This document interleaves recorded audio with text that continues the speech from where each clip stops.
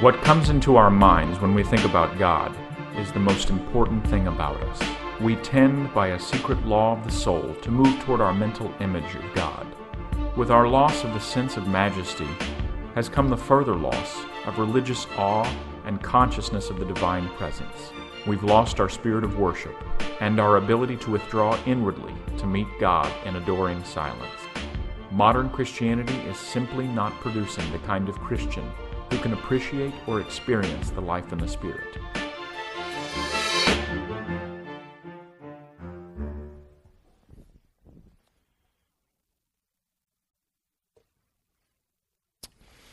Well, good morning, Summit Church, and those of you joining us at our other campuses this morning. Glad everybody's here. We are in week 2 of our Presence series, where we are talking about what it means to really know God. And to know that, we are studying the first half of the book of Exodus, the second half of the book of Exodus. We got a great chapter to study this morning, so let me just go ahead and jump right into it and just read it to you. Exodus 33, if you want to find your Bible. Actually, let's take a moment and let's talk to God. Father, I pray that you would surround your word with your presence so that this word would give life. Lord, I don't want to simply talk about the presence and not experience it. God, how hypocritical would that be? But Father, I can't have your presence be here, so I can't make it be here. So Father, I pray that in your grace through the Holy Spirit and by the name of Jesus, that you would be here in a way that we would know that you are here. God, we don't want to be a church of doing. We want to be a church of knowing and seeing that leads to doing. So God, allow us to see, allow us to feel, allow us to sense your divine majesty. And God, open our eyes, because there are so many in here that so desperately need to see something of you and who you are. I pray in Jesus' name. Amen. Amen. Exodus chapter 33, verse 1. I will read it to you. The Lord said to Moses, "Depart and go up from here, you and the people whom you have brought up out of the land of Egypt, to the land of which I swore to Abraham, to Isaac, and to Jacob, saying, to your offspring I will give it. I will send an angel before you, and I will drive out the Canaanites, the Amorites, the Hittites, the Perizzites, the Hivites, the Jebusites, and the Uptites." Those are the Baptists, okay? "Go up to a land that is flowing with milk and honey, but I will not go up among you, lest I consume you on the way, for you are a stiff-necked people." Now when the people heard, verse 4, this disastrous word, they mourned. Jump down to verse 15. Moses said to God, "If your presence will not go with me, do not bring us up from here. For how shall it be known that I have found favor in your sight, I and your people? Is it not in your going with us, so that we are distinct, I and your people, from every other people on the face of the earth?" And the Lord said to Moses, "This very thing that you have spoken I will do, for you have found favor in my sight, and I know you by name." So Moses said, verse 18, "Please show me your glory." And God said, "I will make all my goodness pass before you, and I will proclaim before you my name, the Lord. And I will be gracious to whom I will be gracious, and will show mercy on whom I will show mercy. But," he said, "you cannot see my face, for no man shall see me and live." And the Lord said, "Behold, there's a place by me where you shall stand on the rock, and while my glory passes by, I'll put you in the cleft of the rock, and I will cover you with my hand until I have passed by. Then I will take away my hand, and you shall see my back, but my face shall not be seen." Let me do a quick review for those of you who either weren't here last week or those of you with short-term memory issues. God's whole point in the Exodus was calling his people out to know him. So after he delivers them in the Exodus, he reveals himself in chapters 19 through 40, and that is the passage that we are studying over these few weeks. Last week, we studied chapter 19, and today we're going to jump all the way ahead to chapter 33, which I know for some of you type A people drives you crazy, the fact that we just skipped 12 chapters, all right? But don't worry, in the coming weeks, we will go back and work through those, all right? It's just that there is something really important here in chapter 33 that I wanted to go ahead and get out right now. So let me catch you up on what is happening leading up to chapter 33. Moses has gone up into the mountain of fire and smoke, and there God is giving to him the 10 Commandments while the people wait down below. Well, Moses ends up staying on top of the mountain a little longer than he planned, so the people get scared and they freak out. And they're like, where's Moses? Did he leave? Did he abandon us? I feel scared and alone and vulnerable. And somebody says, me too. And somebody else says, I know. Let's make an idol that will make us all feel safe. And somebody else said, that's a great idea. So they all take off their earrings and their nose rings and their watches and the gold caps off their teeth and the 20-inch rims off their chariots, and they melt them down and make this golden calf, and then they all get naked and start worshiping the idol. Now, do you get what? Do you get this image? Moses is up on the mountain of fire and smoke with God, getting the 10 Commandments. And all the people of Israel are down on their version of Franklin Street, standing on telephone poles naked, getting jiggy with it or walking it out in front of the idol, right? Well, needless to say, God's ticked. So Moses and God have a series of conversations in chapter 32 where Moses pleads with God not to destroy the people, and God finally says, okay. But then he says what you saw at the beginning of chapter 33, where God says, look, I won't destroy them. Take the people on in the land that I promised to them. I will do what I promised. I will vanquish all their enemies. I'll make them prosperous. I'll take care of them. But my presence is not going to go with them, because I'd probably kill them. Moses' response is very, very important, because he says, God, if your presence is not going to go with us, we don't want to go. Now, did you get that? God offered to defeat their enemies. God offered to bless their crops and multiply their families and grow their nation, but just not go with them himself. And Moses said, without your presence, we don't want to go. So here's my question for you today. What if God promised all the blessings of life to you? A good marriage, good health, good family, even take you to heaven, but he himself, his presence, would not go with you on the journey. Would that be okay with you? You see, Moses says no, because he understands, this is your first point, presence is the point of Christianity. Presence is the point of Christianity. You write stuff down, right there. I love our type A people at this church, because they're like, just tell me what to write down. Right? Just cut through it all. That's what you write down, okay? Presence is the point of Christianity. The whole purpose of the Exodus was that Israel might come to know God. It was not just, let my people go. Can I say this until we're sick of hearing it? It was not just, let my people go, but let my people go that they might worship me. God was not just delivering Israel as an act of political compassion, but so that they might know God. And by know, I don't mean know about or know what he wants or know what he likes, but know, like you would know a friend. You see, in verse 11, we skipped it a minute ago, but look back at it. It says that God spoke to Moses like a man speaks to a friend. That's the goal, personal, intimate relationship with God. This is one of the things, by the way, that makes the Bible's approach to God so vastly different from that of other religions. Other religions major on what God wants you to do. Rules you need to keep, rituals you need to observe. But the Bible focuses on knowing before doing. And anything that you do comes naturally out of knowing. Go back to Genesis and the Garden of Eden. You find phrases like this one. In the cool of the evening, God would come down to walk with them, which I always thought was a really intriguing phrase. After work, God comes down for a stroll. You know, does God keep office hours? And what is it about the cool that God likes? If he liked the cool, couldn't he just create shade? I'm not sure. But what is clear is that they knew him and they walked with him. He didn't just leave them with a list of rules and some things to do and some descriptions of himself and tell them to get on with their lives. They enjoyed each other. They took walks in the cool of the evening and probably smoked some non-carcinogenic cigars together as they walked. I mean, this is their relationship. In Exodus, when God leads them out of slavery, he joins them by a pillar of cloud. You realize how significant that is. He didn't just give them instructions, a road map, a GPS, list of things they're supposed to do while they're going. He went with them. He's like, I'm going to be right there in the middle of you. Eventually, that cloud set down in a tabernacle right in the middle of the people.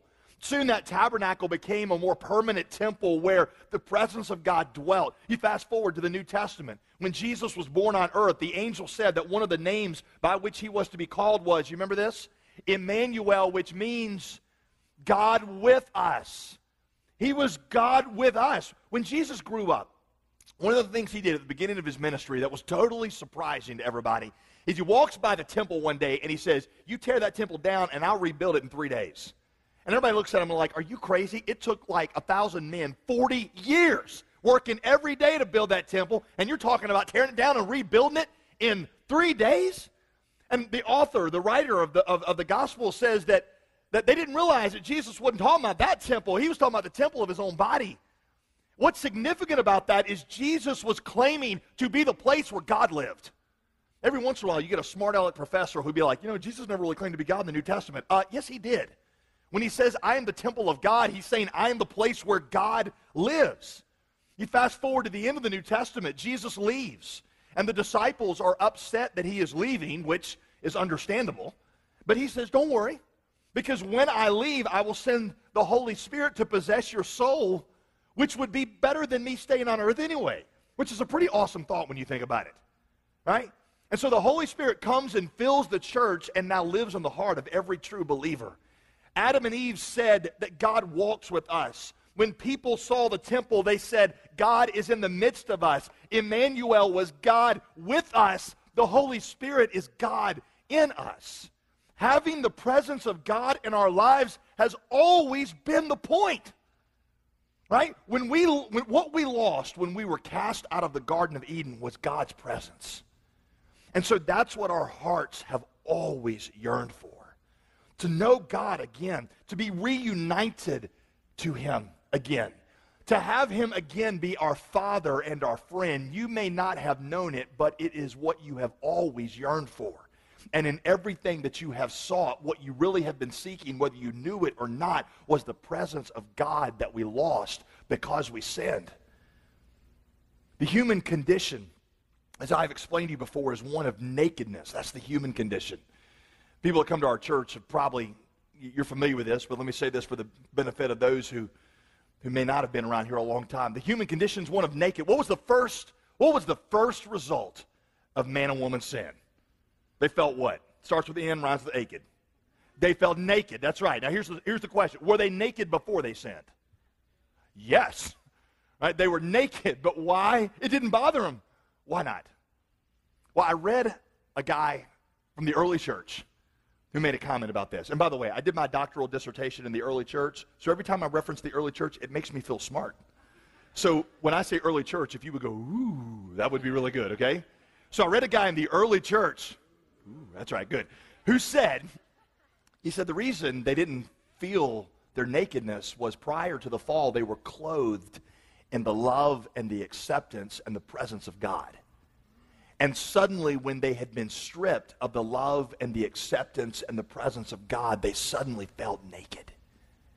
And the human condition thereafter is one of nakedness, where we're always looking for a covering, and we don't even realize half the time what we're looking for. But what you're looking for is the love and affection and approval of the one whose opinion you ruined in the Garden of Eden. Right? I mean, you get that, the human condition? Right. What do you do when you feel naked? I'll show you this. What do you do when you feel naked? Come on. You wake up 3:30 a.m. at Super Walmart and you're buck naked. What do you do? Right? You're not like, oh, well, I'm here. I might as well get some stuff we need for that. You don't do that, right? You're naked. You're like, you got to cover. What did Adam and Eve do? They immediately look for covering, right? That's what the human condition is searching for a covering that they don't realize is the presence and the love and the affection of God. That's what this is all about. God's presence restored to your life. That's why Moses says, no way. No way. Verse 16, the presence of God in our lives is what makes us distinct. You see that? Moses said, what sets us apart? It's not simply what we believe or how we live. What sets us apart is the fact that the presence of God is with us. So before I move on from this, let me just ask you a question. Is that what you are known for? Is that what you are known for? Is that what sets you apart? Is the main dimension of Christianity in your life the presence of God in your life? When I ask you about being a Christian, will you start immediately telling me about your personal knowledge of and communion with God and the answers to prayer that He is giving to you?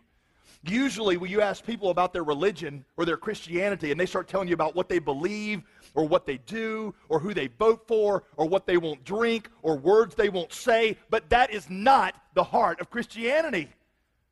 Yeah, again, I've explained this before, so I'll say it for the benefit of some of you guys that are new. It goes back to an analogy from when I was in college. When I was in college, one of my roommates, we moved off campus, and so that meant he could now have his dog. He loved that dog. Not so much us, but he loved that dog. The dog had an issue because the dog had been run over and had broken both of its back legs, which is kind of sad, I know. But it was a disabled dog that basically he just laid there in our house, and his whole role was to sort of stink up the atmosphere. And so every day I would, his dog's name was Max. I would go to class, and I have, my backpack, and I have to step over the dog and, pat him on the head. And I remember stepping over that dog one day and thinking, based on how most people understand Christianity, based on how I had understood Christianity most of my life, that dog would make a fine Christian. He doesn't drink. He didn't smoke. I'd never heard him cuss. We got him neutered, so that wasn't a problem anymore, Is that what Jesus really died to create? Is a group of obedient, disabled, neutered dogs? No. His intention in this is that you love Him passionately with all your heart and soul. You are supposed to love and feel for God and walk with Him in a way that you've never felt these things for a human being. That you have loved Him and enjoyed Him more than anybody else on earth. We were to be a people of presence. And let me tell you when you really need to know this. When you're in pain. Because when you are in pain, what you need are not just doctrines about how God is working it all together for good, as important as those doctrines are. What you need in pain is the touch of a Savior who has been through pain. Who knows what it is like to lose a child, to be betrayed by a friend, to be alienated from a father, to be abandoned and rejected by a spouse. There are times in my life when I scream out for answers. And what I get is simply the presence of God. And it is enough. And some of you, when you go through pain, you are not going to be prepared. Because as much as you know about the Bible, you have no concept of what it means for God to be near. So let me move to my next question, and that is, what exactly is the presence of God? What exactly is the presence of God? You see, for many, to say God is with us simply means they're successful. Right? I mean, to say God be with you in our culture means, I hope things work out. And I heard a guy the other night talking about the phrase Godspeed. What does that mean? Somebody is leaving and you say, Godspeed? How fast is that? The captain of your airplane comes on and says, we've reached a comfortable cruising altitude of 36,000 feet and are now traveling at Godspeed. And you're like, what? You look out the window and you see Jesus, flying, and he's like, Godspeed? Well, that's not what the presence of God means, because in this chapter you see that God says to them, I'll give you success. I'll bless you. I'll give you Godspeed. I'm just not going to go with you. And some of you really need to hear this. You can be very blessed and live completely apart from the presence of God. I know a lot of other people think that presence means some kind of strange, weird feeling that you get. I have friends in churches who think that God was in the service because they got goosebumps or because people shouted and rolled around. It's strange because The presence of God always seems to correspond to when the speaker was really yelling, or because the music hit a crescendo. Our Hispanic pastor told me that in the churches he grew up in, the louder the music, the more it was assumed that God was there. Is that it? Well, this chapter actually shows you exactly what the presence of God is. Let me show you. At the end of chapter 33, Moses says to God, "Show me your glory." And God says, "Okay, I'll pass right in front of you." Here's how chapter 34 describes that moment. Look at this, 34 verse 5. Look over one chapter. 34 verse 5. The Lord descended in the cloud and stood with Moses there. That's presence, right? And proclaimed the name of the Lord. The Lord passed right before him and proclaimed, the Lord, a God merciful and gracious, slow to anger, and abounding in steadfast love and faithfulness." Don't miss this. How did God show himself to Moses? He proclaimed his name and described himself. What is the presence of God? It is a first-hand heart knowledge of the name of God. It is a first-hand, heartfelt sense of his character, his size, the immensity of his love. Now, let me be really, really clear on this. I'm talking about much more than just understanding the doctrines of God. I'm talking about knowing them intimately and feeling them. A guy named D. Martin Lloyd-Jones described it like this. He said, it's like walking along the road with my 5-year-old daughter. She knows that I'm her daddy. She knows that I love her, that I care for her, that I'm committed to her. But all of a sudden, I get swept up in just a moment of fatherly emotion. If you're a parent, you know what this is like. You look at them and you think, how possibly cute could they be? And so you just pick them up and you spin them around and you throw them up in the air and you catch them, you know, and then you pull them close to you and you just kiss them all over their face and their neck and you tickle them. And in that moment, she realized before that moment that I loved her, but suddenly in that moment, she feels it. She experiences an intimacy from her father that's always been true, but her recognition of that changes. See, the presence of God is a felt sense of his immense love, his greatness, his awesomeness, his holiness, his power. It's when all of a sudden you get a sense of how much greater God's grace is than your sin. It's when all of a sudden you are looking at a problem that overwhelms you and you suddenly have a sense of how much bigger God is than that problem. It's when self-doubt is whispering in your ear about how bad you are and how bleak your future looks, and a louder voice says, "You are my child, and goodness and mercy I've intended for you all the days of your life." Presence is a felt sense of God's character, his greatness, his holiness, and his power. You see, I point this out, Summit, because, to be honest, churches like ours often become classrooms where you learn facts about God as if that were the point. Imagine that you came up to me and you said, "Tell me about your wife." I'm like, "Well, you know, Veronica Marie McPeters was born on November 21st, 1977. The doctor who delivered her was named Fred. Her first boyfriend's name was Alfonso. In college, she majored in speech therapy. She has a really cute crescent-shaped scar behind her left earlobe, and she says the word pants really, really funny, right, which is true. Right? Now, you may be impressed with how much I know about her, but that is totally different than if you say, "Tell me about your wife," and I just start telling you about how much I enjoy getting home from work and just being around her, how she seems to know just what to say when I'm down, how I know what she really loves. I know what she likes. I know what turns her on. I know what her favorite movies are. I know everything. Right? That is a knowledge that includes facts but goes far beyond them. That's the kind of knowledge that says, "I'm really tired and I just want to go home and be with my best friend." Churches like ours often become classrooms where we learn about God rather than sanctuaries where we experience and we commune with God. Now, I want to be really careful here not to drive too much of a wedge between knowing the Bible and knowing God, because the only way to know God is to know the Bible, and anyone who drives a wedge between those two is a fool. But I do want to point out that many of us worship our knowledge of the Bible and not the God of the Bible. We want to be full of God facts so we can be puffed up with pride at how much we know, but we don't really crave or desire to know God at all. I'm going to prove it to you. Some of you guys in here that know the Bible the best do not desire at all to spend daily time with God. You do it out of a routine discipline, but the whole time you're doing it, you're thinking about when you can quit. So you can feel good about your day because you did your quiet time or whatever that is, you know.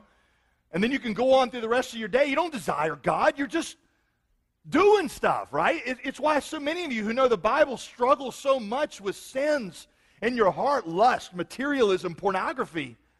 It's also, by the way, why people don't like to be around you when you talk about God. Because you're always trying to show everybody how smart and spiritual you are. You got theological B.O. Your spirit stinks. And that's because what you're in love with is not God, but your own pride. So am I saying quit learning the Bible? Of course not. Just make sure that your learning is a means to an end, and that end is God and not the pride of knowledge. Can I just tell you, this is what I love about charismatic churches. You know what charismatic churches are? They're churches where the people just flat get into it. You know what I'm saying? You go in, they're swinging from stuff hanging on the ceiling, and it's just normal, right? Charismatics know, here's what I love. Charismatics know that the presence of God is the point, and they yearn for it. I've been in charismatic churches. I've been in one not too long ago where somebody leans over to me and is like, he's here. You come into our churches and lean over and say that to somebody, and they're like, who's here? Roy Williams, did he walk in? We don't even know who you're talking about.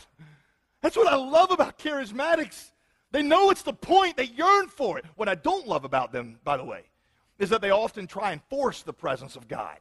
Or they try and think that they can do something that'll make God just show up. They're like, oh, if we jump up and down enough, then God will come. You know, if we keep playing this chord over and over and over and over again and keep saying this over and over. I've been in these churches, I'm not exaggerating, where for like an hour, they played the same lyric over and over. And I'm like, does God really like E flat? Is that kind of how it works? You know, if you keep saying, oh, Lord, you are here, does he finally be like, okay, I'll come in? You know, no, yeah. Or, by the way, so you charismatics won't think that I'm picking on you. My home church, which was definitely not charismatic, my home church used to put revival on the calendar twice a year. Anybody else grow up in a church like that? And even as a teenager, I was like, really? Like we can just put God down and get in his daytimer like that? Couldn't we just get him to come sooner? You know, you can't schedule the presence of God. The other thing I don't like about a lot of charismatics is that they usually define the presence of God as a weird mystical experience, not a fresh new understanding of his name like you see here. But at least they get it, that the point is the presence, and there's supposed to be something experiential in all this. In our tradition, if God would have said what he said to Moses, to us, we would have been like, okay, so you'll bless us, and you'll make us successful, and you'll grow us, and you'll conquer our enemies, and you'll supply all our money, but your presence is not going to go with us? Okay. Could you at least give us a book that we could obsess about and argue over while you're gone? That'd be great. Guys, he is here. He's here. And if he's not, he needs to be. Because that's the point of the whole thing. You guys, listen, I love the Bible. You know that. I love teaching it. I love knowing it. But I don't want this to be a place of knowledge. I want it to be a place of presence. I want it to be a place where people walk in and suddenly the size of their guilt looks small next to the size of the grace of God. I want them to walk in where they sense the awesomeness of God that is greater than their problems and that is greater than their unbelief. I don't want this to be a place of knowledge. I want it to be a place of presence. And to be a place of presence, we have to have our minds full of the Word of God and our hearts full of the Spirit of God. Because if you got the Spirit without the Word, you blow up, all right? You get the Word without the Spirit and you dry up. You get the Spirit and the Word together and you grow up. That's why I've told you, I want the head of a Reformed Baptist and the heart of a Pentecostal. And then just throw in the feet of a Jehovah's Witness for fun, okay? Presence is an immediate, first-hand sense, heart sense of the size, the character, and the attributes of God. Let me show you exactly what I mean by this so you don't think I'm totally out to lunch on this. I'll give you a few examples. Jonathan Edwards, one of my favorite theologians, not a loon, okay? This is one of the greatest Christian theological minds of the last 400 years, said this. Sometimes, by the way, Presbyterian is basically what this guy is, okay? And so if you're tempted to write all this off as some kind of charismatic exit, this is your, like, the arch-Presbyterian of all Presbyterians. Sometimes only mentioning the name of Christ or an attribute of God will cause my heart to burn within me. Suddenly God appears glorious to me. When I enjoy this sweetness, it seems to carry me outside of myself. I cannot bring myself even to take my eyes off of this glorious object. This is beyond systematic theology. This is a sense of the majesty and the beauty of God in his heart. By the way, this can also happen, we see in the Bible, to whole groups of people at the same time. When Joshua is leading the people into the promised land, he meets Rahab, and Rahab says to him, Joshua 2, verse 9, he says, the sense of God is here among the people, and they fear him. They fear him. What does it look like when all of a sudden the fear of God, because his presence in here, settles on Raleigh-Durham? What does it look like when it comes across UNC Chapel Hill or Duke University or NC State? What does it look like when people begin to sense the fear of God? I will tell you one thing, it makes our outreach efforts a whole lot easier. Acts chapter 2, the Spirit of God fills the first church. And at the end of that chapter it says something very important. It says, everyone had a sense of awe. Everyone means the whole community, not just the church. The whole thing had a sense of awe. And the result of that, God added to their number daily those that were being saved. All of a sudden, outreach took on a dimension that went beyond their preaching and their service to the community because the sense of God had settled into Jerusalem. Acts chapter 4, the Holy Spirit fills the church again. And this time it says that they were filled with such boldness as a result of being filled with his Spirit that they went out and proclaimed Christ's name with such boldness that everybody who heard them was astonished at how bold they were. When is the last time someone was astonished at you because of your boldness? When was the last time you were astonished at yourself because of your boldness? You see, we've got educated people who have answers but not boldness because they know knowledge but not presence. And if presence would come into this place again, our community, our campuses change. One of my favorite verses in this, 1 Corinthians 14, 24, and 25, Paul's talking about a church. And he says, here's what's supposed to happen. Look at this. An unbeliever comes into your church service, and the secrets of his heart are laid bare. And he falls down and worships God and says, what a great preacher. That's not what mine says. He falls on his face and says, God has to be here. You see what I'm getting at? That's what my desire is for this church, not that we be a place of doctrine, but that we be a place of presence. I feel like many churches are like, if you know the story in the Old Testament where Elijah builds the altar and prays for the fire to come, I feel like what we do with the church is we build that altar, and then we're really happy because the altar looks great, and all these people are standing around the altar, and look how big our altar is and how many people come to our altar, but there's no fire on their altar, and they don't care. It's okay with us as long as it's big and there's lots of people there. I don't want just a pretty altar. I want the fire of God on that altar. I want the presence of God burning in your life and in our lives so that people have a sense of the majesty and the awesomeness and the nearness of God. So that leads me to my third question, and that is, how do we get the presence of God? Now, that's your million-dollar question, right? How do you get the presence of God? I think, do this really quickly, I think what I see in there are three different elements that are the gateways to the presence of God. Let me just unpack them for you real quick, all right? Do this fast. The first element is in verses 7 down through verse 11. If you let your eyes go there for a minute, you'll see that what Moses did is he built this little like tent, tabernacle thing, and said anybody that wants to seek God should go to it. And Joshua went to it with Moses, and Joshua loved it so much that he didn't want to leave. He wouldn't leave. He stayed there. What do you see in that? Here's what I see. Earnest desire expressed through continual prayer. Earnest, continual prayer. If you're writing stuff down, there it is. How do you get the presence of God? Number one, letter A, I with a little dot on whatever you say. You earnest, continual prayer. Now, let me just acknowledge, this goes against everything we are as Americans. Because if there's one thing that Americans like, it is the instant world. Everything is high speed, right? I mean, Starbucks has further prostituted its coffee soul by introducing its new instant line of coffee. Have you seen that?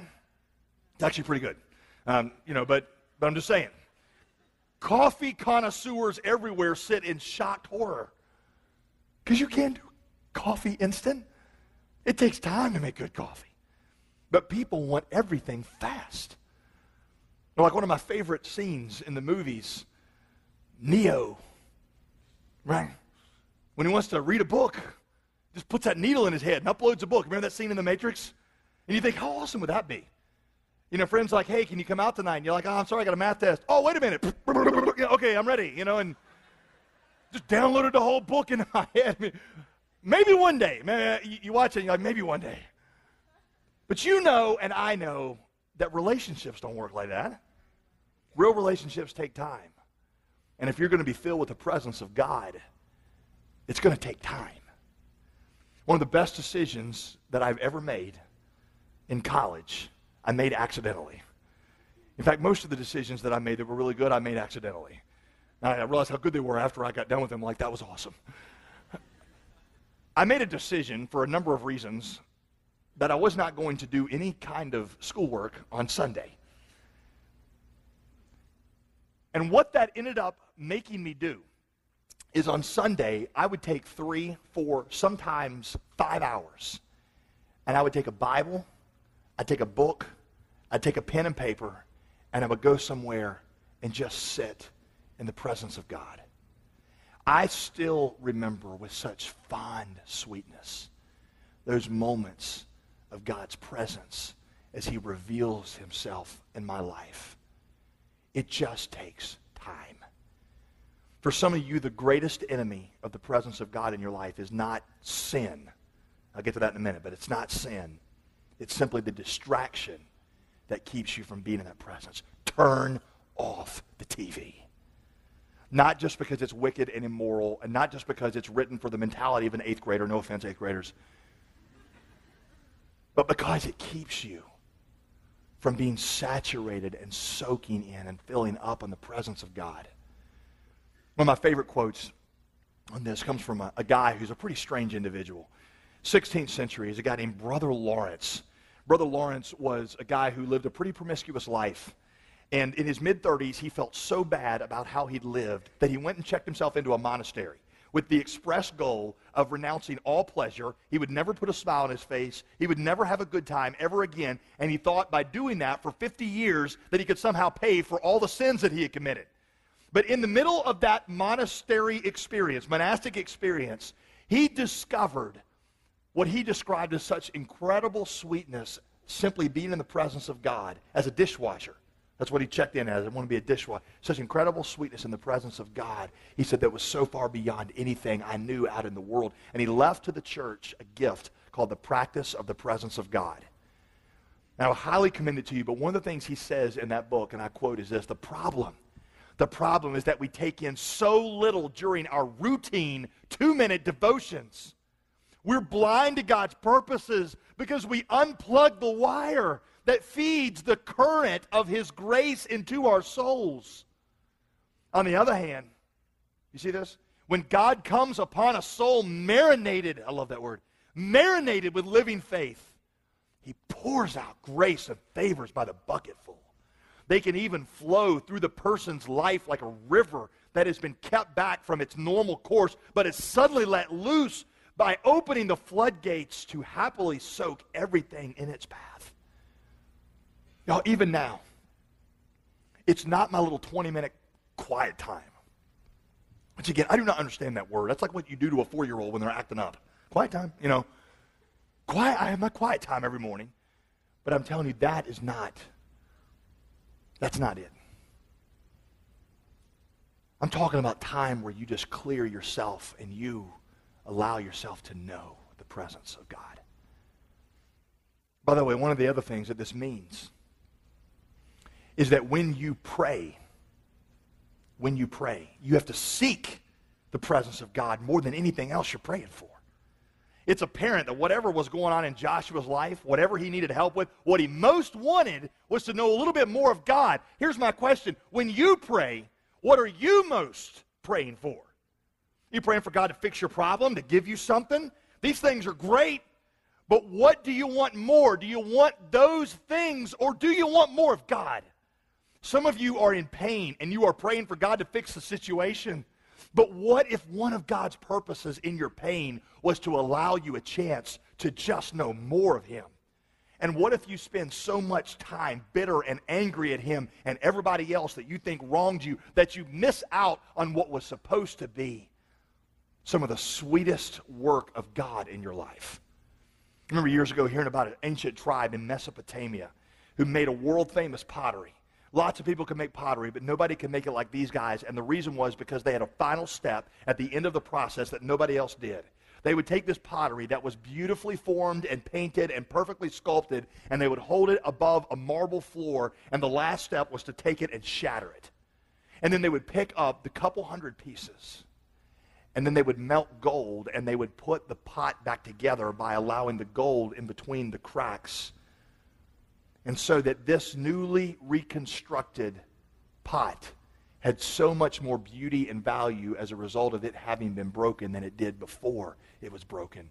What if God's purpose for your pain was to allow you a place to experience His presence in the wounded places of your life? But you never experienced that because you were so angry at Him, because He won't give you what you want, and you're so angry at everybody else who wronged you that you miss out on the gold of God's presence, see, that He wants to put into your life through pain. So the presence of God, you see, comes into your life when you want it more than anything, and you seek it in earnest prayer. By the way, the presence of God comes into our church when we earnestly pray for it. Acts 2, remember I told you Acts 2? All those people coming to Christ. You know the little overlooked detail in Acts 2? Because it never really says this. You got to take your charts out, and you got to figure out the timeline. You put your timeline together. What you figure out is that when Peter stood up to preach in Acts 2 and 3,000 people get saved, it was because the early church for 10 days had been praying. 10 days. They pray for 10 days. Peter stands up and preaches for 10 minutes. 3,000 people get saved. Now, we pray for 10 minutes. I preach for 10 days, and 3 people get saved. And he's got to move the zeros around, see? The presence of God will come into this place when our church seeks it more than they desire anything else in prayer. New York City, 1857. One of the most remarkable things happened in that city. 1857, a guy named Jeremiah Lanphier came to a church, hired by a church in downtown Manhattan, and his job was to reach Manhattan for Jesus. How would you like that job? All right. He tried everything. He tried all kinds of, all of it fell flat. He went to his elders of his church and said, I got one other idea. I just want to pray. Every day, not every day, excuse me, every Wednesday, noon, pray. Are you going to preach after you pray? Nope. You going to do a concert? Nope. Just pray. Like, never worked. Go ahead. Doesn't cost us anything. Opens up their sanctuary. Wednesday, 1857, 6 people show up to pray. Next Wednesday, 20 people show up to pray. Next Wednesday, 40 people show up to pray, and this time somebody says, why don't we do this every day? So they began to meet to pray every day at noon. All right? Let me get this right here. Within 2 months, the whole auditorium was filled with hundreds of people praying, crying out to God for the city of Manhattan every day at noon. So they started other prayer meetings at noon. Soon the entire downtown area, every theater, every church was filled to capacity with men and women praying. Reporters estimated up to 10,000 people praying every day in Lower Manhattan. Churches began to, in response, have services in the evening where people started to come and receive Christ. In a 9-month period, 50,000 people came to Christ in New York City at a time when the population of New York City was only about 800,000. That would be like 100,000 people coming to Christ in Raleigh-Durham within the space of 9 months. You know how that happens? It happens not because of great preachers. It happens because God's people seek it in prayer. And see, even as I'm saying that, there are some of you who think, yeah, that happened back in 1857, but not on the campus of UNC Chapel Hill today. Shame on you for letting that thought come into your mind. As if God were different and less powerful today than he were back then. Shame on you. God hadn't changed. And people today are not any more spiritually dead than they were back then. Right? Like Princess Bride, that great theological movie. No such thing as nearly dead. Right?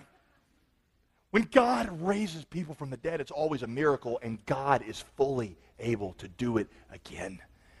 The hesitation is not in him. The hesitation is in us. There is one way. I want to see that happen in Raleigh-Durham before I die, and the one way that it will happen is because we are a people of prayer. And I will tell you, sometimes, not sometimes, a lot of times, I think we have gotten away from that. You see, there was a pattern shown to me when I was called into ministry when I was a student in college. And I've shared this with you before if you come here a lot, but basically it's like this. When I was a student in college, we were very burdened for our college, and so about 4 of us got together and said, we're just going to pray. We're going to pray that God does something. We're going to do 2 things. One, we're going to start a prayer meeting on Sunday night. Whoever can come, that wants to come, and we're going to pray, not for a set time, but until we feel like God hears us. And then the next night, we're just going to have a place somewhere on campus where somebody teaches the Bible. It's going to be simple. There's no lights. There's no budget. We had no money. There was not really that good of music. It just was. Right? About 4 or 5 people started that prayer meeting. That thing began to grow. It began to grow, and then all of a sudden, our Bible study went from just a handful of people to several hundred people. And to this day, I love what I'm seeing God do here, but I will still tell people I have never experienced a move of God quite like I did back when I was in college. Because the things God began to do were it just blew my mind. Because, people showing up at my door at 3:30 in the morning saying, can you tell me about Christ? It went so far beyond our outreach efforts, beyond any of our abilities. It was God was moving on that campus because we had a ton of people that were getting together just to seek God. I know that if it's going to happen here, it's going to happen the same way, and I wonder sometimes if we've gotten away from it. Small groups at our church are the places where we pray, where we get together and we just pray and we seek God for our families, for our community, for our church. We also have to do it together as a church body, and that's what I think we haven't done enough, and we need to change that. We need to get together as a church body and just say, God, more than our preaching, what we need is to pray for the city and to pray for our campuses. It could happen where you work. It could happen where you live. It could happen at your campus. But it happens through earnest, continual prayer. Do you get that? I got to move on to the other 2 real quick. I'm just going to mention them. Let me say this real quick. Listen. The greatest gift that we can give to our community, the greatest gift we can give to our children, the greatest gift we can give to anybody is our intimacy with God. When Moses came down off that mountain, his face was shining. And everybody knew there was a God because they could see him reflected off of Moses. The greatest gift I can give my community is when they see the presence of God and they sense it. See? Place of presence. Let me just mention the other 2. I'm not going to go into them because I need to wrap up. The second thing I see in this chapter, it's in verse 5. I'll just mention it. Just write this down. If you're taking notes, go back and study it later. Stripping off their ornaments. We got to strip off of forbidden things. You say, well, what's the deal with ornaments? It's got to like earrings or tattoos or no, it has nothing to do with it. Here's the deal. Watch. The earrings, where you study this, were a sign of worship of a false god. And what he was saying was, if I'm going to be in your midst, you got to get rid of those things that displease me. See? I'm going to say something that ought to be obvious. For whatever reason, it's not. You cannot have God and hang on to your sin. Now, again, that ought to be obvious, but it always amazes me when I'm talking to somebody and they're talking about wanting God in their life, but then they get the stuff over here they know that God doesn't like, but they don't want to let go of it. We have girls who want God to be a part of their lives and their future, but they are in a relationship right now with a guy that they know God does not approve of, but they don't care. They want God and that thing. You cannot have God and hang on to the things that displease him. We got people who want God in their marriages and in their families and in their futures, but you are right now plotting and planning a divorce and separation from your spouse, which is not sanctioned in Scripture, and you're like, I want God and my own will. You cannot have God and hang on to sin. You must forsake the things that God has forbidden. Here's your third thing, real quick. You got to know Jesus. Let me tell you where I get this. Actually, let me jump to the book of John real quick. John chapter 1. John actually quotes Exodus 34. He says, the law was given through Moses, but grace and truth came through Jesus Christ. Watch this, verse 18. Nobody's ever seen God. The only God who's at the Father's side, he's made it known. And what he's doing is he's quoting back from Exodus 34, and he's thinking about that. He's like, nobody's seen God. Remember, Moses couldn't see God because it would kill him. So Moses is all a part of God. Nobody's seen God except the fact that Jesus Christ was himself God. And so when Jesus came, we saw God in the face of Jesus Christ. And the reason you know, by the way, that he's talking about that is that little phrase full of grace and truth. Because grace and truth is a translation in Greek of what in Exodus 34 is full of steadfast love and faithfulness. If you would translate that in Greek, it would be grace and truth. What he's saying is, you want to know the presence of God? Know Jesus. Get in one of our small groups. Read the Gospels. Follow him with all your heart. Galatians 3, by the way, listen to this. Galatians 3 says that's how you're filled with the Spirit, is you believe the gospel. I put it up there for you. You can jot it down and look at it later. Paul says, how'd you get filled with the Spirit? You believe the gospel. How do you get filled with the Spirit? I've had people over the years ask if they can pray for me and bestow on me the second blessing. I've had them say to me, Pastor, man, you preach so well. You'd be great. Imagine how good you'd be if you got the Holy Spirit. I'm like, thanks. And honestly, I actually appreciate their spirit. I appreciate what they're saying. But how do you get the Spirit? Believe the gospel. You want more of the Spirit? You want to be filled with more of the Spirit? Believe the gospel more. Drive it down into your heart more deeply, and you will be filled with the Spirit. You have the presence of God in your life? Do you have the presence of God in your life? It begins with a relationship with Jesus Christ. You see, we are alienated from God because of our sin. That's why we're separated from the presence. But Jesus Christ conquered our sin by living the life that we should have lived and then dying to death in our place that we were condemned to die. And now he offers a way to God through his work on the cross. It must be received as a gift. You have to come to Jesus and admit there's no way you could save yourself, no way you could ever be good enough to earn God. You cannot be good enough to bring yourself into God's presence. It's something only Jesus can do for you. He did it for you as a gift. It must be received as a gift, and you got to surrender to him and receive him as Lord and Savior. There is only one way that you can know God, and that is by means of what he has offered you in Christ. Listen, I know that I am a friend of God, not because I'm better than you, but simply because I have received what God has offered me in Christ, and you can receive it today. So let me end like this. I want to have everybody bow their heads, if they would.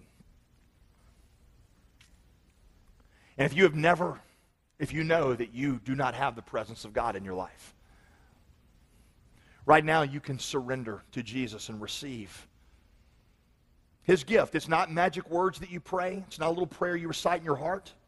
All right? But if you're ready to receive Christ as Lord and Savior, say something like this to him: Lord Jesus, I want to receive your gift of salvation today.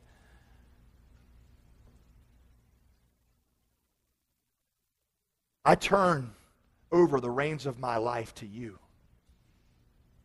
And I'm going to let you be in control completely.